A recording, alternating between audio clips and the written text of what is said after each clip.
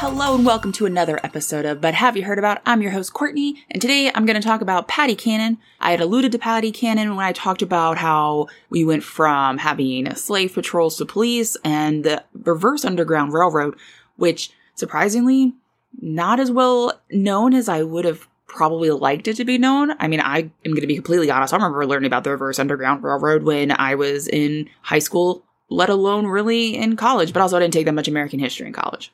So Patty Cannon was either born in 1760, 1759, or 1769, but she definitely died on May 11th of 1829, and she was considered an illegal slave trader and was the co-leader of the Cannon-Johnson Gang of Maryland, Delaware. So this group operated for about a decade in the early 1800s, and they would kidnap free black people and fugitive slaves along the Delmarva Peninsula to sell into slavery in the South, usually into Mississippi or Alabama, far away from where she was, which is kind of near like Philadelphia. She would literally go and have people befriend free black children to basically kidnap them and break their wills to then sell them into slavery, and they had never known about slavery. So that's pretty despicable. You know, women can be just as horrible as men, and this definitely shows that.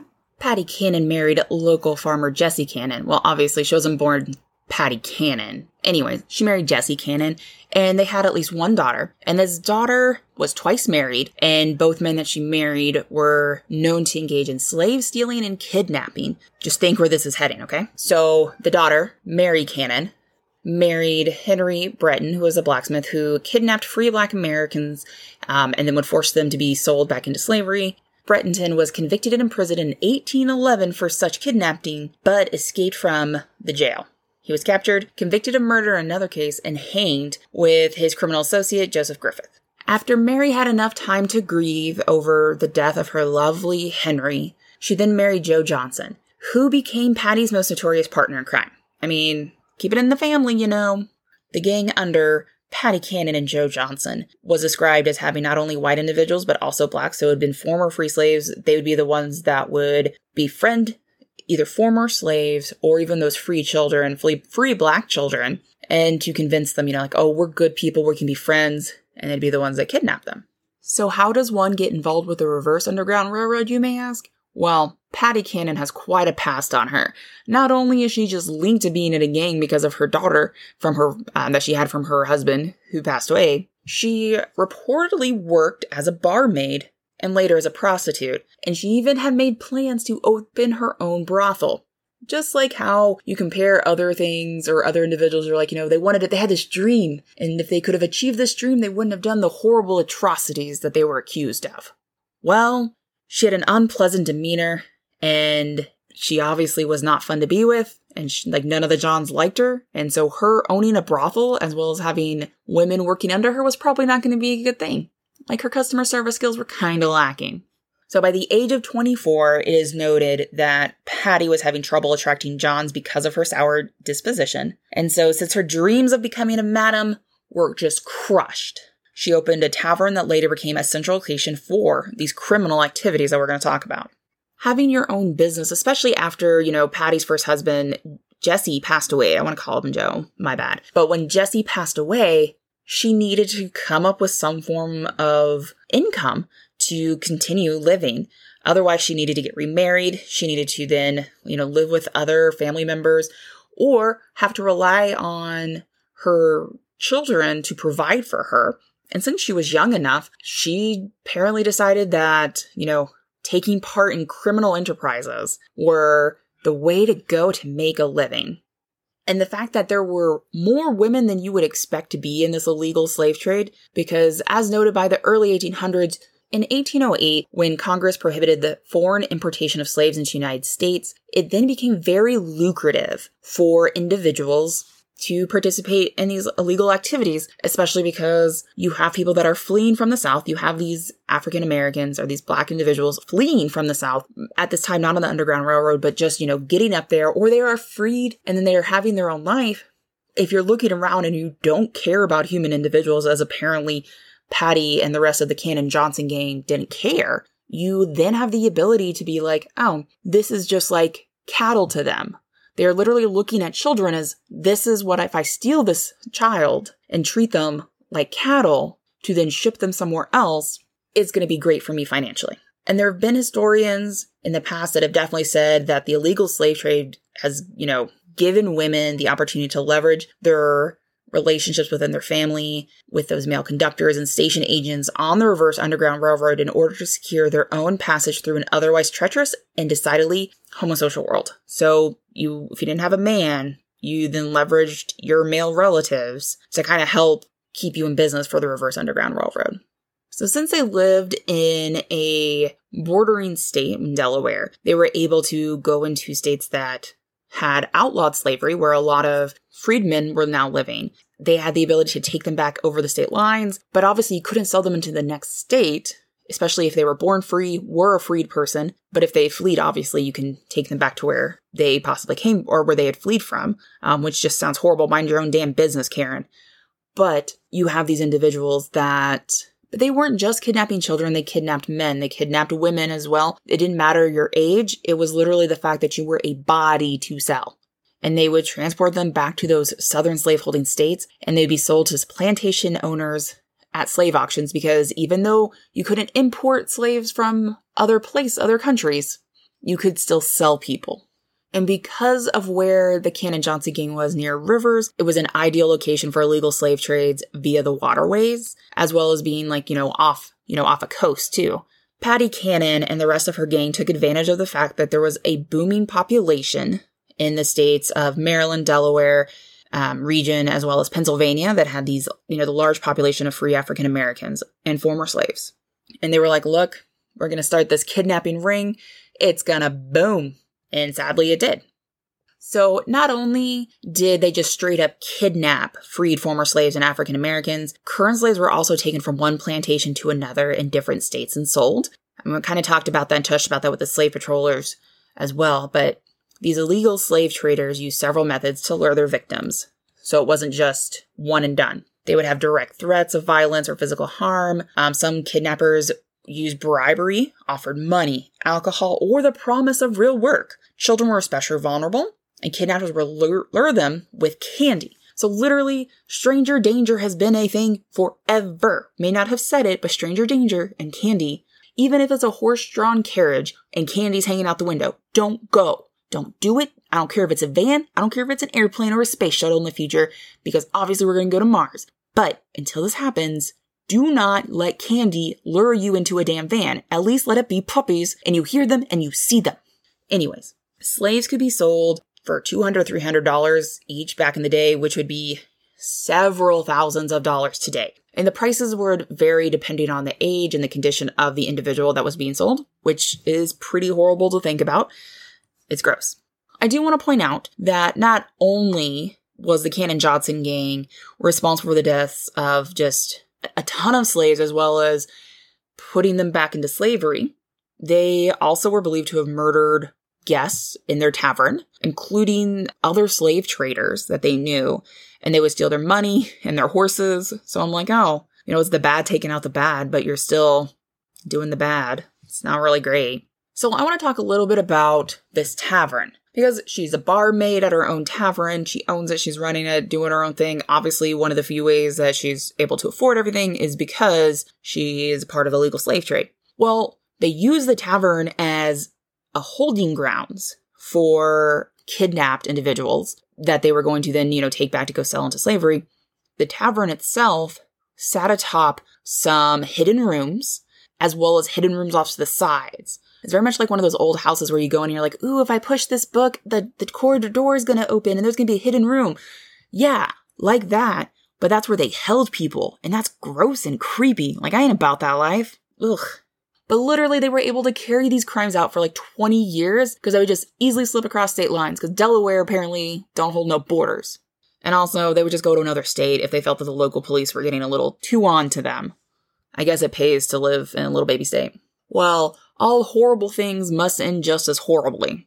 And in 1822, members of the Cannon gang were finally caught and tried, including one Mr. Joe Johnson. So the Johnson of the Cannon-Johnson gang was brought to court, and he was charged with kidnapping. However, his punishment was not to be hung, sadly. He was given 39 lashes and placed in the stocks. You know, the thing where you like make fun of people at Renaissance Fair. You're like, oh no, look at me, my hands and my head are through. Yeah, so that's what he was in. But once, his punishment was over with, he fled to a state in the South where obviously he'd been selling slaves anyways. So he's like, oh, look, I got friends. I'm not going to lie. I'm not going to even look up to see what happened to him. I just hope he died horribly from gangrene in the Civil War. Actually, he would have been really, really old because that was 1820 and the Civil War wasn't for 40 years. Maybe like something bad happened to him. And that's what I'm going to hope for. 1829. This is a pivotal year because this is the year that Patty Cannon goes to jail. Dun, dun, dun, dun. So she's over here. She's lost Joe, her son-in-law, probably her best friend, because I guess she didn't like her 2 kids that she had. She had a tenant farmer working on her farmland, and they discovered a blue chest. And what was in that blue chest, ladies and gentlemen? Human bones. And they're believed to be the remains of a slave trader who'd gone missing in 1820. Dun, dun, dun, dun. So after this discovery was made, a key witness against the Cannon gang was caught and then questioned about this. And you want to know what did her in? My favorite part about this whole thing is the one person who went to the damn police was Cyrus James. He was a mixed-race slave who had been purchased by Cannon when he was 7 years old and was often used as a decoy to lure others into being kidnapped. It was his testimony that landed homegirl Cannon in jail. Dun, dun, dun, dun. I hope you guys like my singing today. I'm trying to make light of a horrible topic because literally the stuff that she was accused of doing, that she wrote in books, was that she just tortured the hell out of children to break their will before she would sell them into slavery. She would put them in those rooms. She would deprive them of things, food, water. They would put them in chains when they were walking them, whether they were walking or being in boats, however mode of transportation to go get sold at a slave auction. And they would threaten those individuals that they had kidnapped or lured or whatever way that they had acquired them because it wasn't legal, obviously. And they would sit there and be like, hey, I'm going to threaten you. I'm going to murder you or to torture you worse than you've already been tortured if you say anything about what's going on. So they would threaten them against each other as well. So it wasn't good. I mean, one of the tactics is that they would keep them in these leg irons and their physical restraints used on ankles of a person to allow walking only with restricted stride and to prevent running and effective physical resistance. He also would severely whip captives who insisted they were free, because again, they would threaten them. Joe Johnson's wife, Patty's daughter, was overheard at times saying it, and I quote, did her good to see him beat the boys, end quote. Boy, obviously referring to black men of any age because, yeah.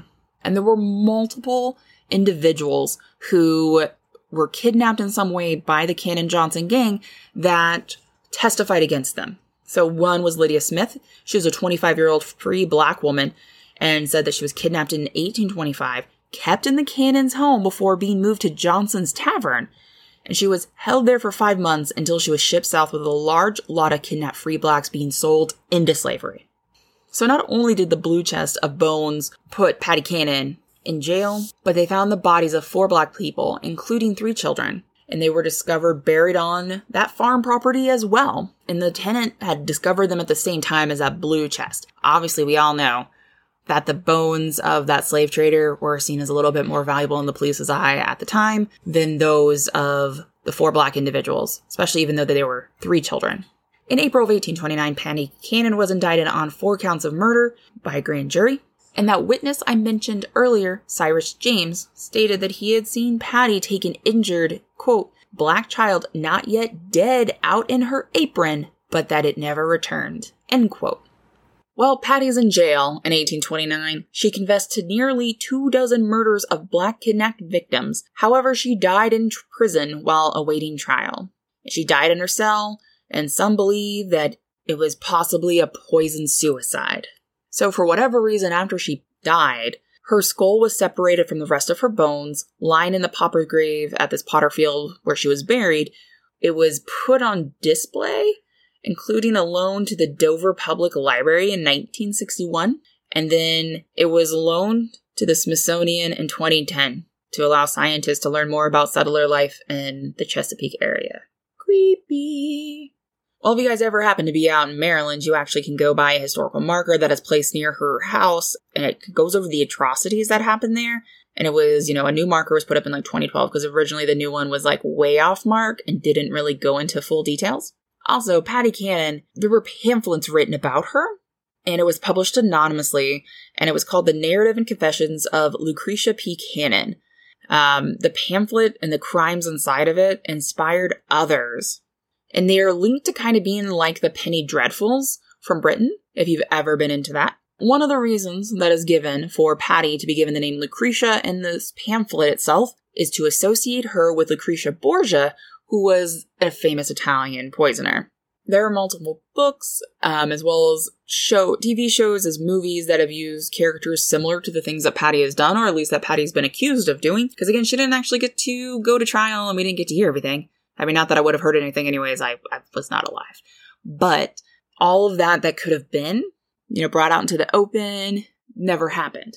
So anyways, that's the depressing story of Patty Cannon, who is a horrible individual, who thought that kidnapping freed Black individuals and selling them into slavery and using them using children as decoys to make people feel safe, that they can go and do this work that has been promised to them, as well as killing individuals and killing other, slave traders. She's pretty horrible.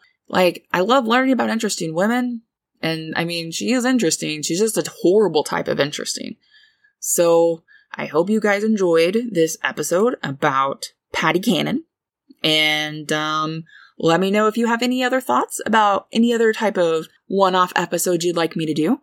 I feel I ramble a lot when I talk by myself, and that's 110% okay, because it's my podcast and it's my free time. I do what I want. Anyways, I hope you guys have a fabulous rest of your day, evening, morning. Have some coffee, have some tea, have some popcorn, whatever it is, and have a fabulous rest of your day. Bye!